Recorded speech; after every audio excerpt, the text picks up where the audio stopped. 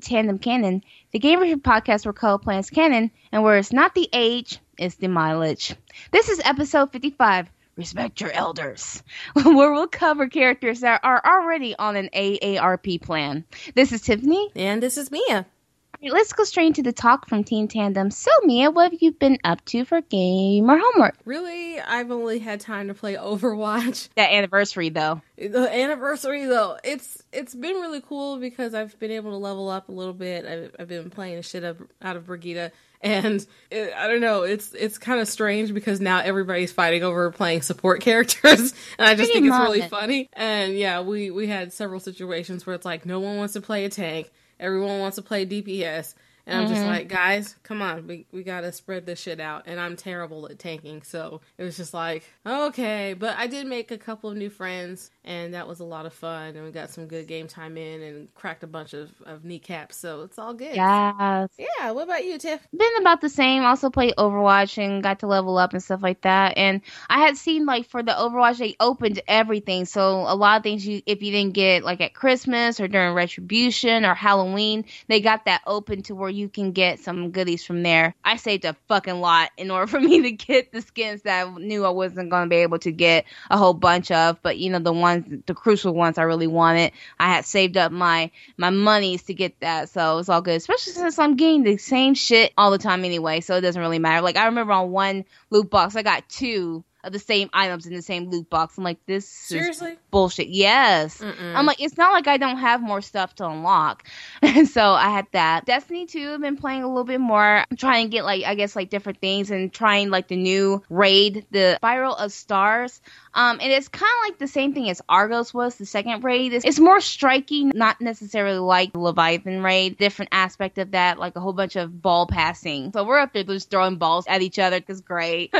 It's like a diabolical game of hot potato. But yeah, so far my clan has gotten to the end where you're trying to defeat the enemy at the end, but have not really passed that. I've also played Hogwarts Mystery, and I finally got through year 2. And I do have like a little bit of warning, and I'm not sure if this matters for the aspect of the gameplay, but like who you choose to go with you may or may not matter, and that's all I'm going to say. Oh, hell. Yeah. It's turned into a BioWare game. Because, like, I have not played probably in a good 2 weeks. I think I'm just kind of like, Yeah. The gameplay, it's not very engaging. Stimulating, yeah. Yeah, and so it's like, why am I doing this? This is a waste of my time, especially when you're spending all of your energy points on meal tasks and stuff. It's like, why does it require energy for me to pick up a book? Why does it require energy for this? Like, I don't know. I just wish there was more of, like, an exploration RPG aspect to it rather than, okay, let's go to lessons. Let's spend 4 energy points looking at your teacher. The fuck? Right. So I don't know. I'm kind of like over it. And that's understandable because this is not really like an engaging game at all. It's more like just something you do in passing, not really something you play hardcore to begin with. Mm-hmm. And it's like, it seems like they're doing that also just to buy time to do things, because it's like a lot of times, like in the aspect of it, like a lot of it you could have already been done with already. By this rate, I should have already been like on year 4. You have to do like either repetitive tasks or you have to do like repeat a couple of classes, and you have to quote unquote take a test at the end because you have to get like an amount of stars to unlock set skill set in order for you to take the quote unquote test, as I call it, in order for you to acquire like another thing of skills or potions or whatever to pass that. So it's like in that aspect, it probably took me about like 3 weeks in order for me to even complete this year. But it's like, you know what, I'm in it to win it. So I'm like, I'm just curious about the story aspect of it and if it'll ever get better. And plus, I want to go to Hogsmeade. That's what I'm here for. Hogsmeade. Do. So yeah, I'm here for the Hogsmeade just to see, because I'm like, I'm already here, so it's an idle time for me to do at work, so I can just set it aside and just go on about my business. So nothing too hardcore. So But speaking of hardcore, what about that Overcooked though? Woo! Okay, so we played Overcooked for the first time Comic Palooza weekend because we had a day where it's just like, let's chill out and just play games. Mm-hmm. And oh my gosh, this game is so fun, but it's so difficult. It is, especially if you are of the mind of wanting to unlock 3 stars. A lot of things by the time we were passing through, it's like, you know what, 2 stars is fine. Yeah, because I think at that point we had been playing for a while, so we were getting tired. We're like, you know what, we'll just come back to it. But I mean, we did a good job. I felt like we had good synergy. Like once we figured out kind of the game mechanics and stuff, but it requires you to communicate with each other and be It really does. you can't do everything. You have to be able to either delegate tasks or be like, okay, I'll do this, da da da da, and then whatever you want to do and coordinate, because you have levels that stuff will move around. Yeah. There'll be earthquakes. I think, or blackouts. The pizzeria place that had like blackouts and I think ghosts. Ghosts? Yeah, the haunted house or whatever. Yeah. And so each level provides a different circumstance that you have to deal with. Like on one level, I think one of the favorite ones we had was the ones where it's kind of like one of those sushi restaurants where everything's on a turnstile and the ingredients and the actual ovens and stuff are on one side with one person, and then the other person has like the chopping boards and the actual place had to serve it and stuff like that. And so having to time those things is like, okay, let's get these as fast as possible. So get the meat or whatever, get it to her. She would have to tenderize it and get it back to me. And then it was like a lot of back and forth and stuff. So right. I think we did great, all things considered. I mean, oh yeah, definitely. But I want to see like how that is like at full tilt with 4 people and see how that is. I'm pretty sure like the scoring system changes. Difficulty changes too. Yes. But at the same time, it's like if you have 4 people, like it make things a little bit more quicker and work. Like it was almost impossible for me to even beat it with one person. Even get to like, I think to level 4 on the first world. So like with 2 people, it definitely made the difference. So I'm not sure if that's just a stipulation of yes, you practically need all people on board to do that. So and they have to communicate. Like you need people that you're gonna trust, because it can escalate into wild real quickly, and if you're not careful, like you might go off on somebody. But yeah, you know, me and Tiffany, we have good synergy. Like we're like, okay, I'll do XYZ since I'm over here and do that, and like I'll come over here. Oh, that pot is now over there, because especially if you're on the pirate ship, the things always shift. And so she's like, okay, well, I'm not finished cooking that. Can you chop that? Yeah, sure, I'll come over here. So you have to communicate a lot with that game, but it's really fun. We definitely recommend it. Pick it up. All right. So in other news, we found out Women of WonderCon will be taking place March 9th of 2019. So we already have those dates, and we are going to be part of the planning committee thing or whatever, volunteering. So we're excited, and it's going to be fun. We had a great time this year. So yay! E3. By the time this episode releases, E3 will be done. So we'll talk a little bit more in detail about the fallout from E3 and what sort of things that we liked and didn't like on our next episode. But I guess for now, if you have any predictions or anything like that, or you're interested in discussing those, we recommend going and checking out our friends over at This Week in Our Collective Heads, or Twiyach. They are amazing, and they've been doing short E3 takes and predictions pretty much the last couple of days. So go check them out. They're usually on the mark and everything, and they have some good analysis. So yeah. Is there anything on your wish list for this year that you're wanting to see kind of at E3? Girl, what has not been on my wish list? But it's like my wish list has already have been established for this year. I've not really looked into the future of other games I was wanting. Like I know there's already been talks about Horizon Zero Dawn 2. I'm like, shit, have yet to play the first one. I have it, but I haven't played the first one yet. So like a lot of it is just games that I would love to play, but a lot of it's just like, well, I need to play these leading up to it. But have already gotten little tidbits about Assassin's Creed Odyssey, I believe it's going to be called. I know like there's been like other stuff about Red Dead Redemption 2 I've seen. Also the Fallout 76, and like that really got people in their Overwatch fields, because it's like, oh, Soldier 76. So there's been chatter about that. But I guess before you go into your list, what have you been thinking about all the precursors before E3 actually happens? The pre-E3 hype, I don't like it, because I feel like it sets up unnecessary hype already before we get to the thing. It's like, let's do a preview for the preview for E3. I'm like, no, can y'all just let E3 come out? Let's fangirl and boy about that and get in our feelings, and then start the hype train. But I don't know. I feel like it sets up for a lot of disappointment, especially if we get to E3 and you don't get the game that you're interested in, you don't hear the announcement that you want, or that game that they've been hyping up for months and months. It's already been talked about. Is a dud. And then you're just like, I wasted my fucking time. Right. Talking about this. So I guess in a way it's like, I don't know. I feel like they do it on purpose to start creating the hype early on and create that anticipation. And it's like, oh, pre-order bonuses. But it's like, what is the point of pre-ordering anymore? Because initially pre-orders was about scarcity and dealing with that, but now it's more, let's get your money up front. Let's get your investment up front. And so... And that's the thing, like, too, is that eventually a lot of the pre-order stuff, people eventually get in the fucking game anyway. Exactly. So it doesn't necessarily matter at this point. And I also wish that when you have the precursors that like to talk about these things like 2 or 3 weeks in advance ahead of E3, kind of leaves them with nothing else to talk about. And it seems like E3 is just their platform to talk about the, oh, by the way, games, the other games that we happen to also have coming out, but it's not as cool as this one that's coming down the pike here. I like things to be less is more, especially in this time of age where there's been constant disappointment in games that have been released that we've been especially looking forward to and I was disappointed by. I would rather have that gradual reveal about stuff, and I'm not even trying to like saying this because I'm also kind of like on the pessimistic side on this one, as much as I do enjoy the game.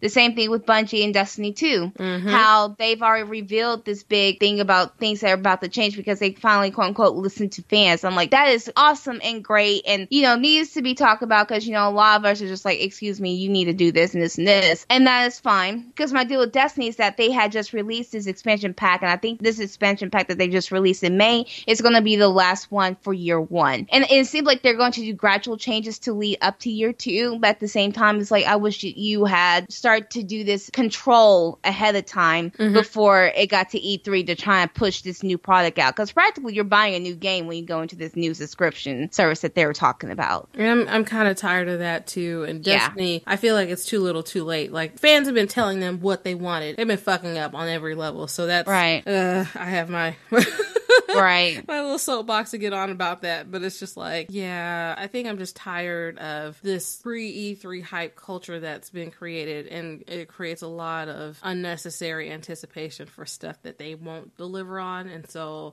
now I'm at the point, I'm like, show me the receipts. When I see it at E3, and then I see it released, then that's when I'll get excited. But until then, about, I'm just kind of over it. Just feel very jaded, and especially now that I'm on my no pre-order policy anymore. There's no reason for me to pre-order shit, so it's up to the developers now to do what you need to do, but I'm not in this at all. So, well, because now it should be of the mind of show me what you are made of, and especially since, like, as we have known in the past, like, just because you are a big juggernaut development company does not make you the greatest. A lot of indie games are starting to show up these developers on how to do things. At this rate, I think people need to talk more about holding back and reserving until they see the product and then going forward from there. I guess we'll see what E3 and what it presents, but it's like I will put my pessimistic self in the corner and watch it from there. I'm just taking things now just one release at a time. I know there are some games for sure that I want to see and have, but you know, it's just one at a time, so I'll get it eventually. I guess in other news, we also had a talk about, kind of in line with the whole thing with gaming and the gaming industry, Yves Guillemot from Ubisoft talking about streaming in the future. I guess, Tiff, you want to elaborate on that a little bit? Essentially, he's hinting at by the end of the next generation of consoles that will be dependent on streaming for our gaming. I see the value that he's putting forth, but I don't think it's going to be that soon, because a lot of it he's saying that practically we won't be so dependent on actual having hardware games or consoles here. That's not necessarily true, because like not everybody's internet is strong enough to hold the capacity of gaming, let alone streaming a movie and downloading, especially if you have multiple people in your house. That is not going to be a goal within like 5 to 10 years. That's going to probably take like a 20-year thing to get anyone's internet at all fast enough to do that stuff. And especially since like the more graphically advanced games become, the more that's going to bite up. So I don't think that we are at that point yet. In the future, sure, I think that's like a possibility, but I don't foresee that doing that end of next generation, because there's already like a lot of people who are already starting to stream and get subscription services, but that's not a guarantee for all of us to do that.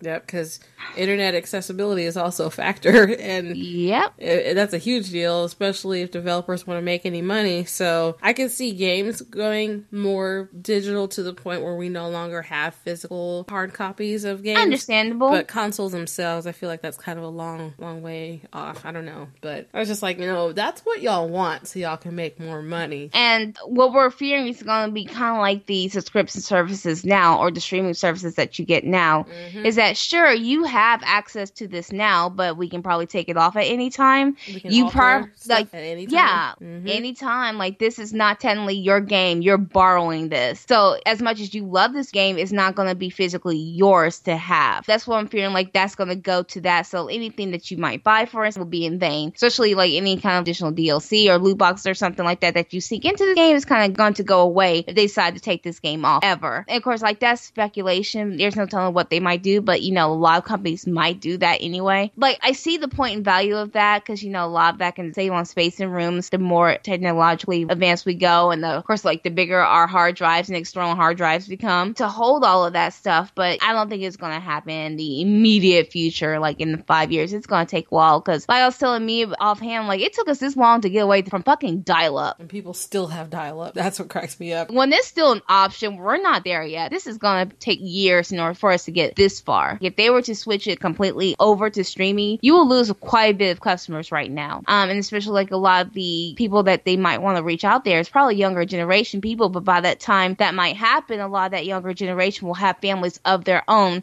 that have to share, internet access, and streaming takes a lot even when you're hardwired. Like, he has a good point, but I think his timeline is way the fuck off. Yeah. So, and I'm kind of tired of these think pieces from industry professionals that they're really about out of touch with people, though. What they want and not exactly what people need. And that's two different things. So it's just like, yeah, you want this for your own selfish reasons, but exactly, what good is this for us as gamers? So yeah.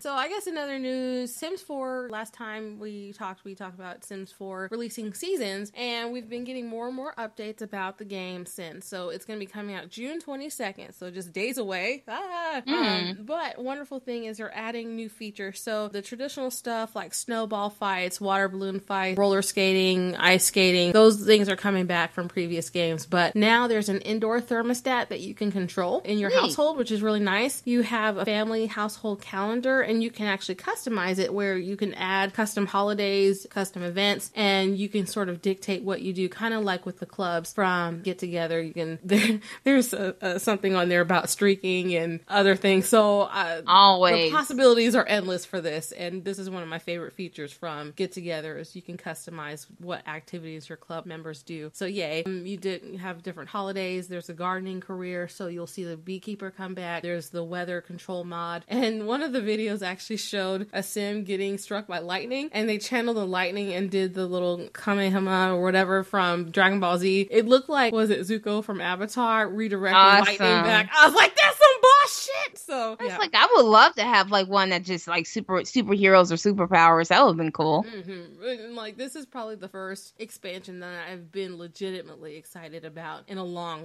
time. So I'm stoked. Yeah, it's gonna be great. So, I've been following Sim Guru Grant on Twitter, and he's been getting updates and kind of like telling us some news, but not telling us things. And yeah, so I'm excited to see what happens with this. So yeah. And last but not least, on Twitter, we participated on, I think, May 31st. There was this Twitter thread going on about Black Girls Are the Game, and it was just a nice little night where we could get together with other Black female gamers in the community and talk about our experiences being Black women and in gaming spaces and what are the different things that we deal with specifically. So we talked about the toxic culture that's not very nice to people who are women or people of color, in which we're both, and so that presents a certain set of challenges. The amount of visibility that we have in the community and our voice in different gaming spaces, especially when we're interacting with the gaming industry giant, that we don't have that representation. We don't really have that voice on that same level. In certain spaces we do, like X Mirror Mira is doing some big things within the simming community, and I'm so proud of her because she's just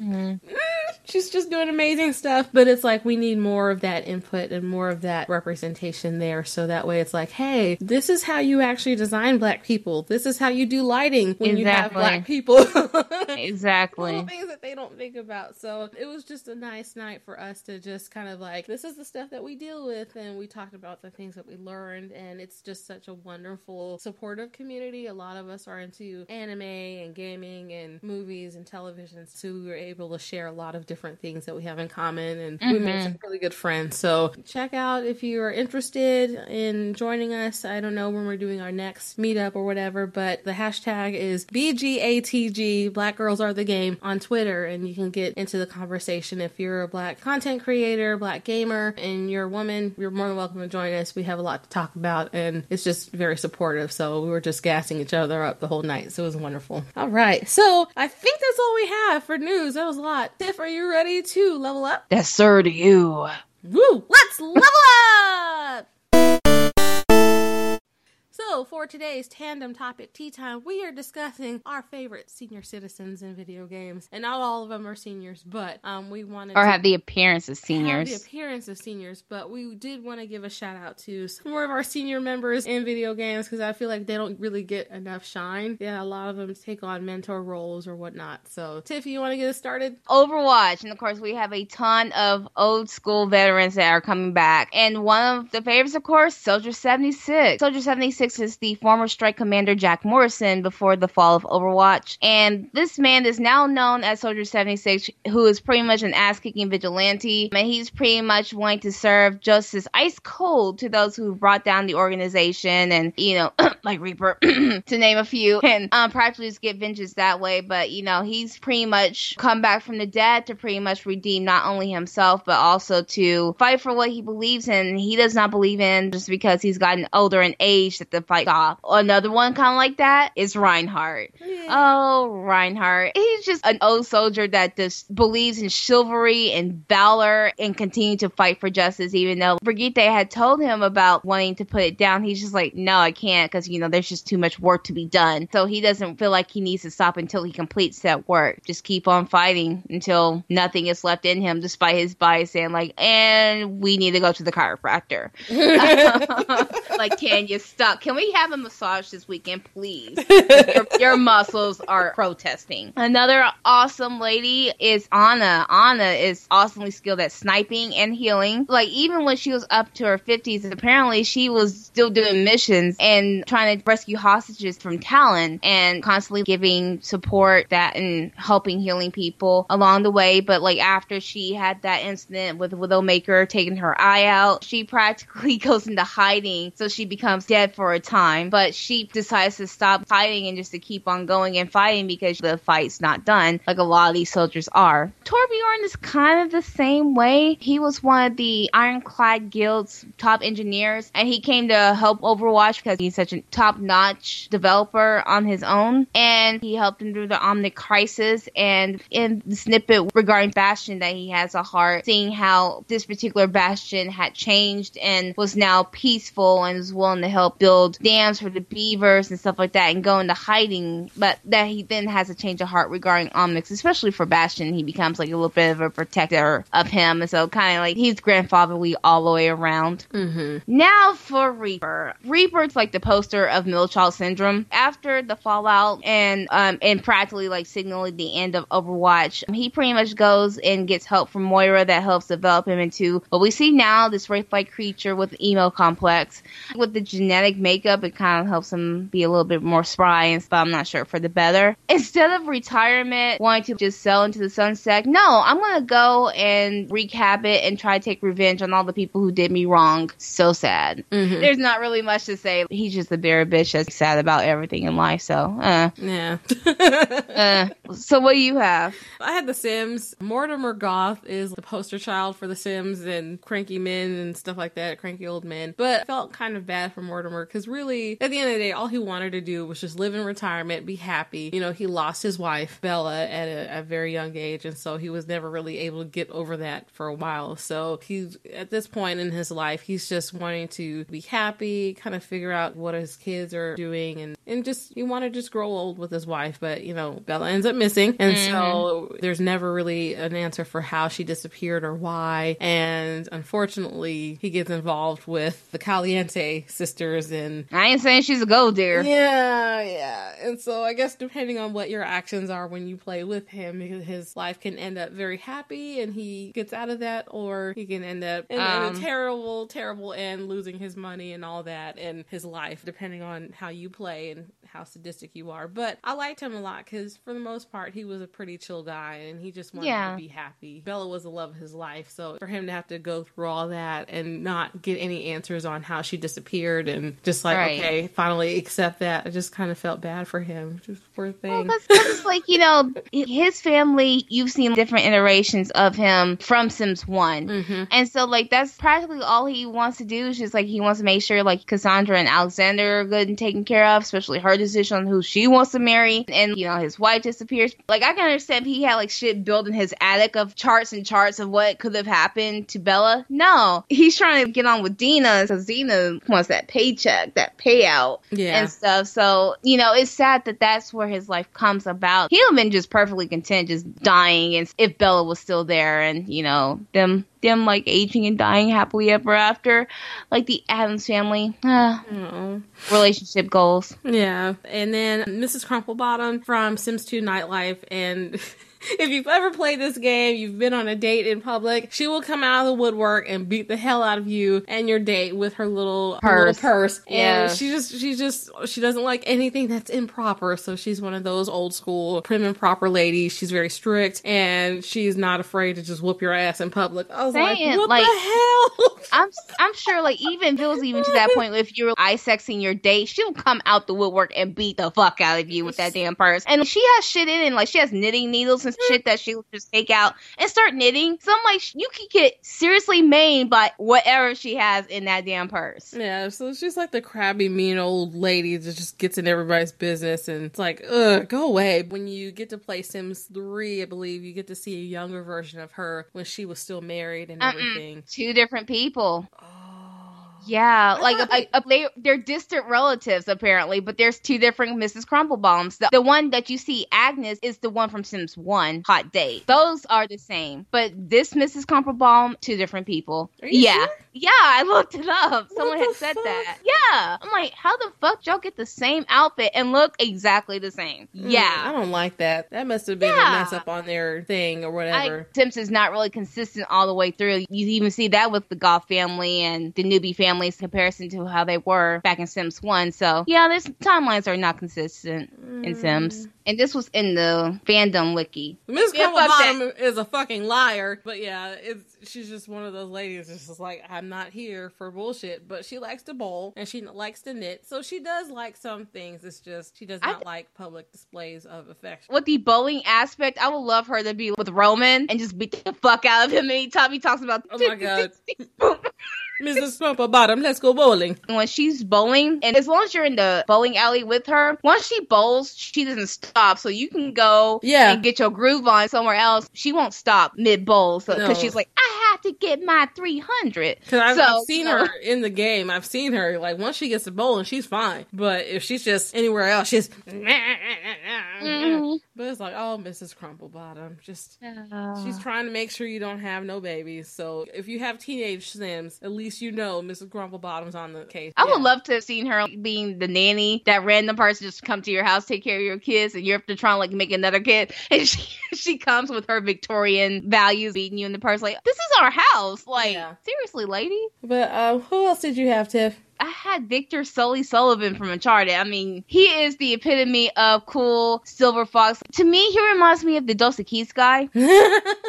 Just that suave dude that has done practically everything in life and has yet to like lose a cigar out of his freaking face. I mean, it's great. That's who he kind of reminds me of, just that smooth person. And he, of course, has been in Nathan Drake's life for a while. Practically, he sees him as a mentor and father figure. And, of course, he is also a treasure hunter connoisseur. He can take quite a bit of a lot, because a lot of times whatever drama or something that Nate gets in, especially in Uncharted 1 and 3, that beside him, either getting hit or hurt or having to climb on stuff that he shouldn't have. I'm like, Sully is up there getting it, but I'm like, you'll do anything you need to in order to survive. So, yeah. But yeah, like Sully's like that cool ass uncle that you just want him to regale you with stories, even though half the other time is bullshit, but it's still cool to listen to.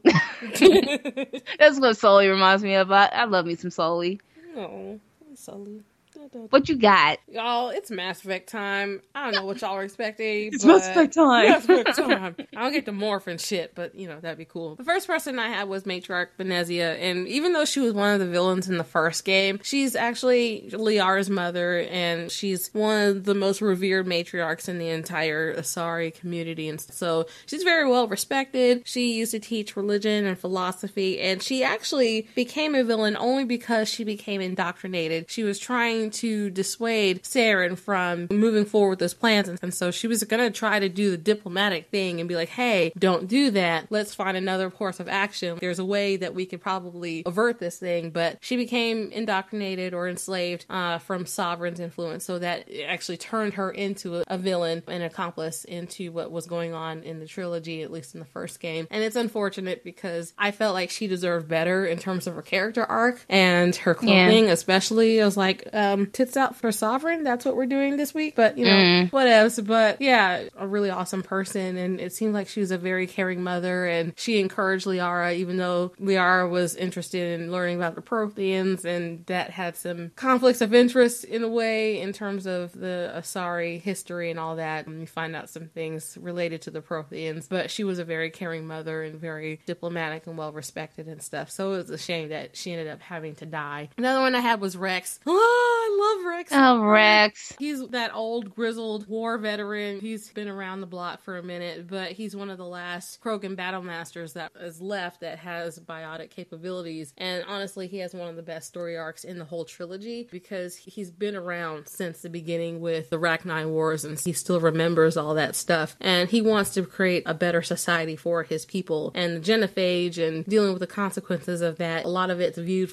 through his eyes. And it's like, yeah, we fucked up. We deserve to be punished for what we did, but not like this. But he's a fearless badass, and he tries to make up for the mistakes of his people, especially if you manage to save him in the first game and continue on through the trilogy. You have opportunities to help his people, and he can transform them into something better than what they were, and preventing them from repeating history over and over again. So it's like, yeah, Rex, you're the shit. I also had to list Admiral Hackett, who is at the start of the trilogy the commander of the whole Fifth Fleet, and he actually survived the First Contact War, and by the end of the whole trilogy he becomes the leader of the entire Alliance military, and he ends up having to make several controversial calls that impact the war and everything, but he's also responsible for helping getting Shepard recommended to the Spectre program in the first place. And what I like about him, he's kind of like this grandfather figure. He's just always cool and calm under pressure, no matter what the situation is. And while playing through the game, he'll send you specialized Alliance missions for you to do, whether it's, oh, we got this weird signal, can you go check this out? We have this wild biotic running around, can you go take them out, or whatever, do what you need to do. And he does give you options of like, okay, if you do it this way, that would be the best option, letting you know like, it would be in your best interest if you don't kill him. You don't have to, but yeah, it's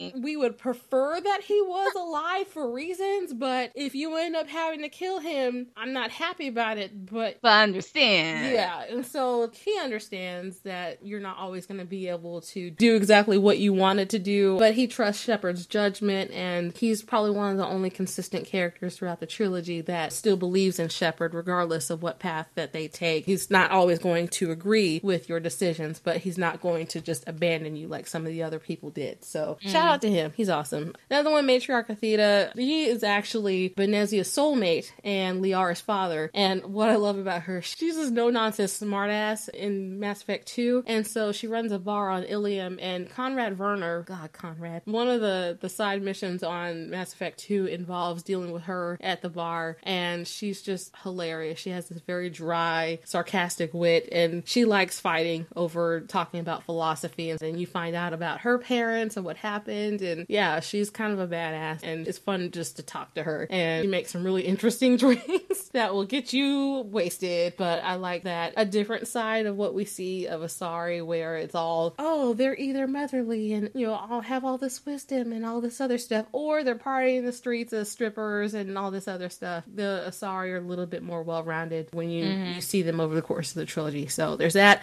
And lastly, Zaid Masani. He's from Mass Effect 2, and he's one of the optional characters that you can add through DLC, and I have a conversation about that, but that's not this topic. But I like him because he's a mercenary bounty hunter, and he's one of the former leaders of the Blue Suns. And at the time, his leadership with the Blue Suns was a little bit, I don't want to say it's completely noble, but it didn't extend to what they are now, which he basically labels them as terrorists. And so part of his whole story arc is getting revenge on the person that turned on him in the beginning, but also trying to quell a lot of the shit that's going on with the Blue Suns, because they're causing a lot of shit as well. So, but what I like about him, he is older and much more grizzled, and he's been through some shit, and he will tell you stories. It's like, yay, story time. But his attitude and sort of single-mindedness on fulfilling his loyalty mission make him, on the surface, it makes him appear a little bit ruthless and even reckless, but he has his abilities to sort of counteract that, and you realize this thing is so personal for him. He's willing to sacrifice innocent people and fuck up everything just to take out his revenge and get things right. But he's invaluable on the battlefield, especially against Krogan and Varen. And so I love having him on my squad because, number one, the stories, but he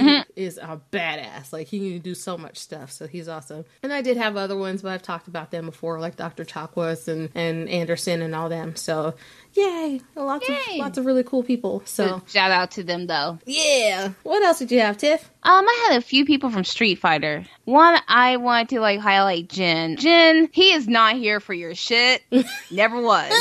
But Jin is a skilled martial arts master and also a former legendary assassin. And he is pretty much hardened from his life of being said assassins. And he talk about death. He's already an older character, and so he's already reflective on his life, dealing out death and also coming to grips with his own coming down the pike. But he's one of the ones that if he was to die, he'd rather die honorable in fighting. Speaking of honorable, he also is of the mind of not wanting to use his skill against people who cannot fight or the defenseless people.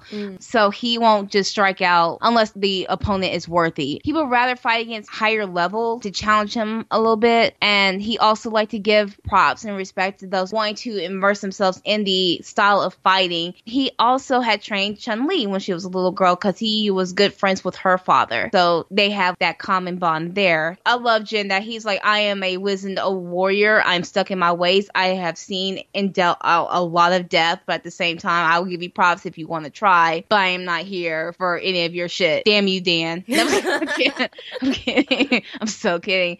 Also, I had to give props to Gouken. Of course, Gouken is the older brother of Akuma, and he was the mentor of both Ryu and Ken. Gouken pretty much comes off as being stern because, he is a wizened old master, but he also is very good-hearted. And of course, you see that with the yin and yang between him and Akuma. Practically with Gouken, he practices the art of Zen in his approach to a lot of things and how he deals with things, especially with his Akuma. He kind of shies away and admonishes people who uses their dark powers. With Bison, with his Psycho Crusher ability, he despises the fact that he did that, and also despises Akuma for not only for his dark arts, but also for killing their mentor as a result of that. So he shies away from that, and he also makes sure that evil Ryu does not stay along very long. He makes sure that Ryu stays on the path where he can be powerful, but not to be powerful in dark art. Speaking of Akuma, Akuma, of course, younger brother of Gouken, and he is distant but strong. Practically, he is one of the ones just dedicating himself to the craft of fighting and to become the most powerful warrior in the world. He is just for that life of going against worthy and strong opponents like Ryu and Jin, but he especially wants to go after opponents that are able to defeat or to kill him. Perfecting the art of Satsu no Hado, which is the search of murder's intent. I know, I'm if he wants to kill a motherfucker, he will. Kind of like what he did with his master. It pretty much, with that dark power, of course, it comes with a price, and that is practically taking over his mind, and of course his body, to where he now looks like a freaking demon and has demon-like qualities. He hates Gouken for the simple fact that he not only only does not embrace that power himself of wanting to become the best warrior that he is, but he prevented Ryu from reaching that same potential. Gogen does not want Ryu, who he's raised like his own son, to go down the path that his brother has. So, but apparently Akuma is okay with Elena taking selfies with him, so who's to say? There's proof in the pudding. Also, finally, there's this guy named Oro. He is a 140-year-old Japanese hermit that happens to live in Brazil, I believe, and he has the secret to immortality. This dude is buff as fuck for someone being 140 years old. If only I can reach that when I even get to 40 years old. He's eccentric and he's creepy. I can deal with eccentricness, but when you're creepy, that's no, we can't have that. Thinking that, I forget who had asked him about like helping her with perfecting skills, but he thought she was asking him out for a date. It's like, no. Hard swerve on that one. But pretty much he is kind of like Jin in the way that he lives for a good challenge of wanting to have a good fight with someone that is worthy on his level, but he hates boredom and he hates fighting against people who are not as skilled as he is. But yeah, he, apart from like long walks on beaches, I'm sure, he likes going to theaters and guiding people through the Amazon. That's cool. What you got? Oh god, I had to put Dragon Age Origins because they did have quite a few older characters in that I'm like, yeah, y'all are awesome. The first one still holds your shit too. Exactly. So I had to put Duncan first because he's the leader of the Wardens, and yeah, he's a person that is involved in recruiting your main character into the Wardens and doing that whole process. On one level, I can see where a lot of people don't really like him because he's basically conscripting people into the Wardens, and it's either a life or death situation if you survive. And so you have a 50-50 chance of not making it through the warden process. But his overall motivation is fueled by the fact that the Blight is here, Darkspawn are approaching, I have to figure out how to save the world. And so sometimes that overrides his capacity to be empathetic or compassionate or even have patience for people who are cowardly. And so when you go through the first initial trials and that one person dies because Duncan had to kill him, because he's like, look, I don't need punk bitches. Like, we have things to do. So yeah, I feel like he can be very caring, and the way that he interacts with you is a very fatherly figure sort of thing. And he's had some knowledge and experience. He used to be a thief himself to keep himself alive, and those traits helped him not only become a warden himself, but I feel like he's been able to survive this long doing what he does. So obviously something's working. But, you know, at the same time, his bigger issue is we have to see the big picture, and that's saving the world. And so it's like, yes, he saves the warden, or depending on what path you take, you can be actually conscripted into becoming part of the wardens because either you're about to die or you have no other choice. It's like, oh, you're coming with me. And so it's like a last saving grace until you might die. He does save several other people from possibly being executed through other things that they've done, different crimes or whatnot. So the wardens are kind of a last ditch effort to be like, okay, well, maybe you can be useful in this capacity, because he knows how that feels. He's actually walked that walk and that happened to him. So I do think that he tries to do what's better for everybody. It's just that in terms of a day-to-day interaction sort of thing, an interpersonal thing, he's like, look, I don't give a fuck about you. I care about saving the world. So that's pretty much. If you're not in line, then you're on to get the fuck out. Pretty much. So. We don't have time for this bullshit. So moving on. Next one up is Wynn, and of course I've talked about her at length. She's like the best mage ever and the best motherly figure ever, and I like that the developers put her in because it reminds you that age is really only a number, but it doesn't get in the way of her ability to be a badass. So she provides some invaluable skill sets to your team and healing, and even though the warden can make very ageist, inappropriate comments, and other people do, she's like, I'm not afraid of cutting a bitch. Try me. She'll do it the nicest way possible, but she also can hold her own in battle. I don't ever have to worry about Wynn. It's her having to worry about us running full force into Darkspawn and getting into trouble. So I appreciate her for doing what she does, and she's kind of at her last bits of moments in life, and so she's very much at peace with who she is and what she's done. So another one, Shale. I love Shale so much. You can actually acquire her as a member through playing one of the DLC, and I think she comes free with the Origins DLC if you get that. So, but yeah, she's sassy. She's one of the golems that's sentient. So if you play through her storyline, you can figure out how she came to be. But I love her because she is a sassy little badass, and even when she was deactivated and she was still aware of her surroundings and what was happening with the world, and she is always ready for a fight. She's ready to just cut a bitch, but even more cutting are her remarks remarks that she makes, and she always has like these little snarky one-liners. I love you so much. Can you please be my friend? Her personality, and it brings a certain level of humor to the team that I feel like is greatly needed, because you have other people like Stan, for example, who is on the other end. He's more stoic, and he's been in battle. He's a Qunari warrior, so he's kind of seen everything. He's been through quite a lot of shit, and the warden gets the opportunity to save him if he wants to. He doesn't speak a lot. He doesn't speak often, and a lot of the times he can sound very cruel, but it's kind of like with Duncan. It's just like, look, I have a mission, got shit to do, I don't have time with foolishness, but he does have that softer side to him. And so I found out it's paintings that, like, those are the gifts that he likes, and I'm like, I tried everything, and I just, yeah, you were gonna love me, Stan, god damn it. So he's really awesome. Once you get underneath the very stoic exterior, there's a little bit of a softer side there, and he does have an affinity for your dog, so it's like, okay, everybody loves dogs. It's, yeah, so yeah, I was just like, I want to do another playthrough, but damn it, Stan, you will love me, or so help me God, I will cut you. So yeah, he's awesome. She will cut with love. Last but not least, we have Sleeping Dogs. We got a couple peeps from there too. We have Broken Nose Zhang, which is from the Sun On Yi Red Pole, who eventually becomes the dragon head of the Sun On Yi. She's extremely cunning and resourceful. She is strong, but it seems like she's also the only female in the entire Triad organization, so she already has the skills to go the distance when she needs to. And we also have Uncle Po. Oh, Uncle Po. He's also the dragon head of the Sun On Yi until he eventually dies for nefarious reasons.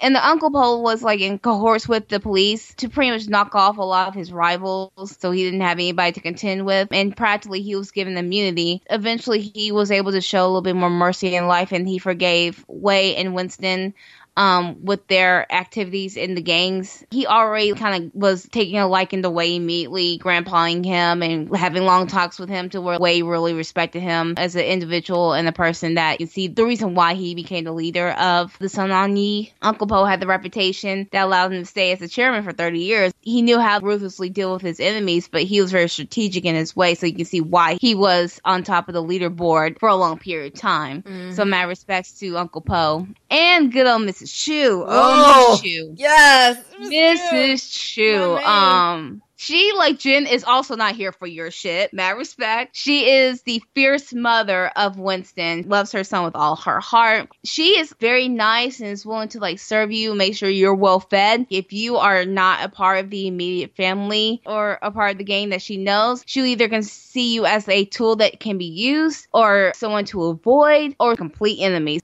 But of course, unfortunately, a lot of the insurrection came from the inside, and she has allowed Winston and all his associates to pretty much come to her kitchen to plot and plan whatever they need to for the gangs until Winston and Peggy got murdered at their wedding. She pretty much will carve up 2 bitches in order to get her revenge. She is ruthless when it comes to protecting or getting revenge for whoever tries to stomp on her family. She is not for that life, so she will take this meat cleaver to the face. I'm more afraid of her than Winston. I'm sorry. Yeah, Miss Chu, she's a mama bear. Like, she the epitome of that. I was like, I'm not fucking with you. So I think that's all we have for right now for the Tandem Topic Tea Time. So Tiff, are you ready to move on to the Wheel of Random Tandem? Do you want the medal? Let's spin it!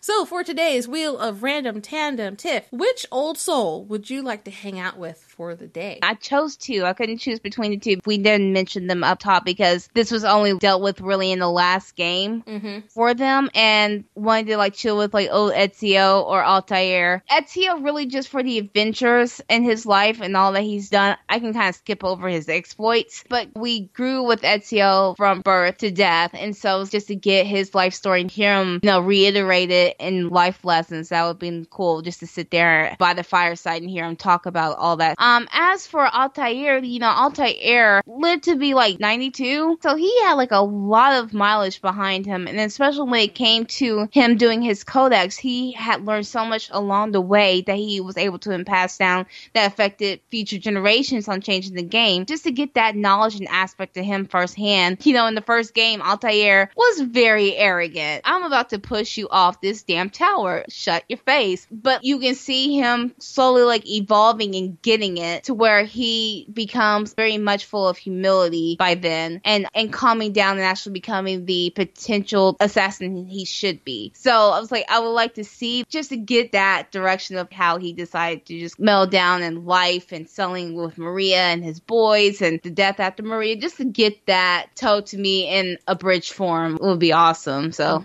vast history. I love it. Why did I just act like I was 14 there? I'm so sorry. I went through puberty again.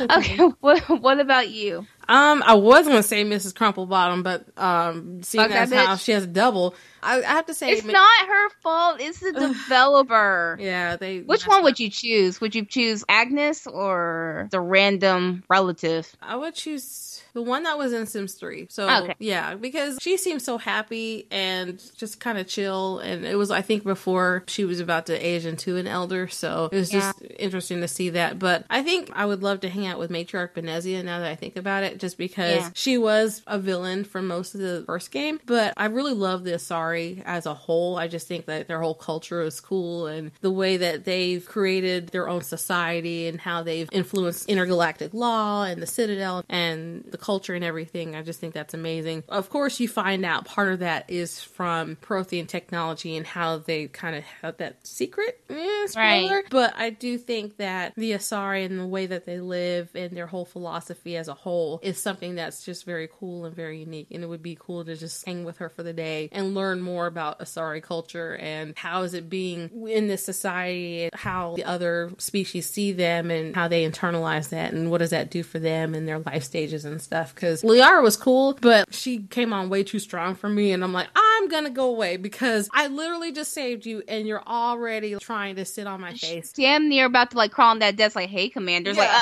No, I would have been fine, but you need to calm down. Like we just met, okay? Can we build this up? You are in heat. Calm down. I'm surprised as soon as you entered the door, she did not just leap on you immediately. It's like, nice to meet you too.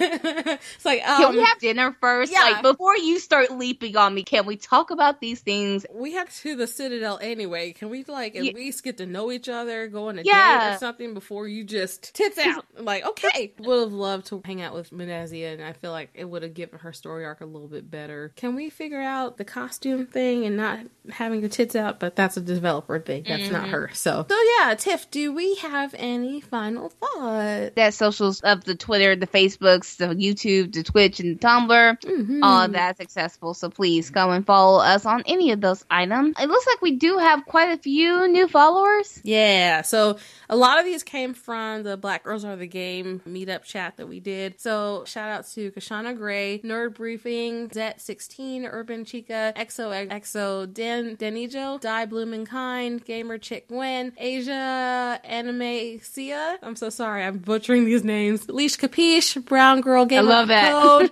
Wavy Yandere, Empress and me, and Tay HZ. Welcome. Thank you guys for following us. And we had such a great time talking, y'all. Y'all are cool people. So yay! Tiff, do we have any commenters? Oh, we have quite a few. We have at motherfucking Luna. Yes. Woo. At Joey Wolfie 24, at Yanamchun, at Kashona Gray, at Tweeyosh. Hi. At Leash Capiche, and at Catastronauts. Thank you guys for commenting on all the stuff. Woohoo! And as for special shout outs, we had to give one to Riff Raff DC because they found out about our episode. He's like, wow, I didn't even do those anymore, but that's so cool. So Tiff, what do you have for your podcast, YouTube? All that stuff. I chose The History Behind the Warrior. This channel is a person that gives little bios about different characters in Street Fighter, Mortal Kombat, I think Tekken also as well, but mostly like a verse history. And I think it's mostly just bios that just relate to around the games, not necessarily anything that has to do with like animated movies or the animated TV shows. I think it's just consistent just around what bios are given around the game, especially in Street Fighter 4 and I think in 5, that you get little cutscenes to learn more about these characters. 30 years ago, you didn't really have that when Street Fighter first came out. So he gives bios for if you ever want to brush up on what all these people are and what they constitute, because there's more story behind them. So, what about you? I had only Abby Dong. He's funny because he does these sim logic videos where he makes these little smart assy videos about the Sims games and some of the logic that the characters have when they're doing certain things. Like one of them was a sim was drowning and there was another sim right next to him in the pool. And instead of the other sim freaking out or at least trying to save them, they were just kind of swimming, just la la la la la. Damn.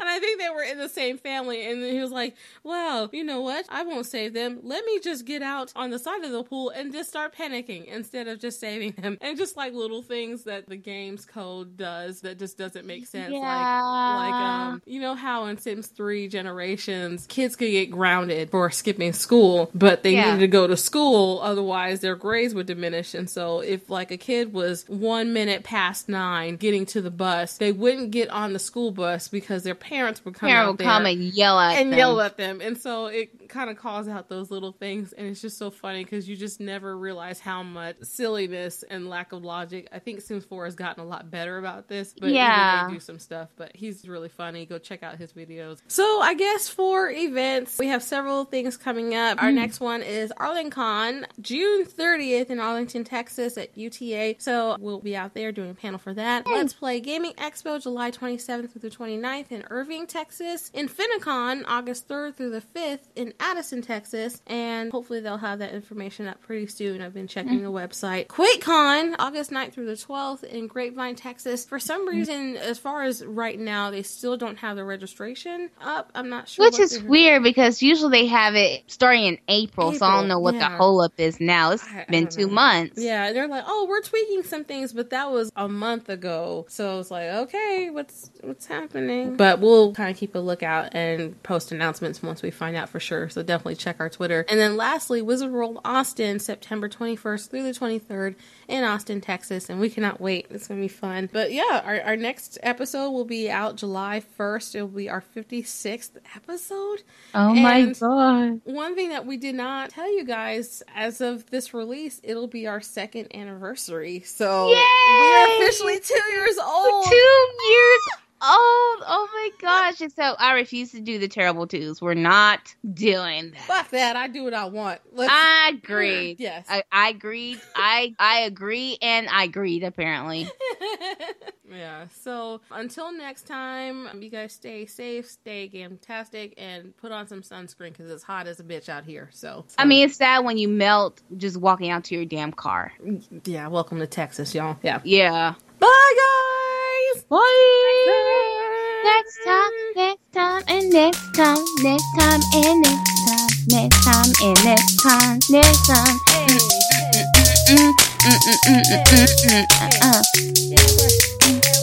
And work.